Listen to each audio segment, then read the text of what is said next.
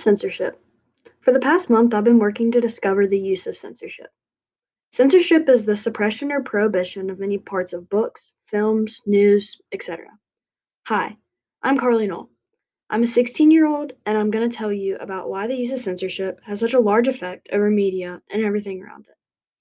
Now, before we get into this, you need to know I'm not a researcher and I haven't done any professional work. I'm just a high school student who has a lot to say about this topic. So, have you ever been to the movie theater and couldn't see a movie because it was rated R? That's censorship. What about listening to a song on the radio and half the words are bleeped out? That's also censorship. Oh, and what about watching TikTok take down a post you made? You guessed it, that is censorship. It is constantly being used around us to prevent explicit content on all platforms. So, with all that being said, I'm going to take you through my opinions and thoughts on the idea of censorship as I share what I have discovered and the effects this topic has on the world.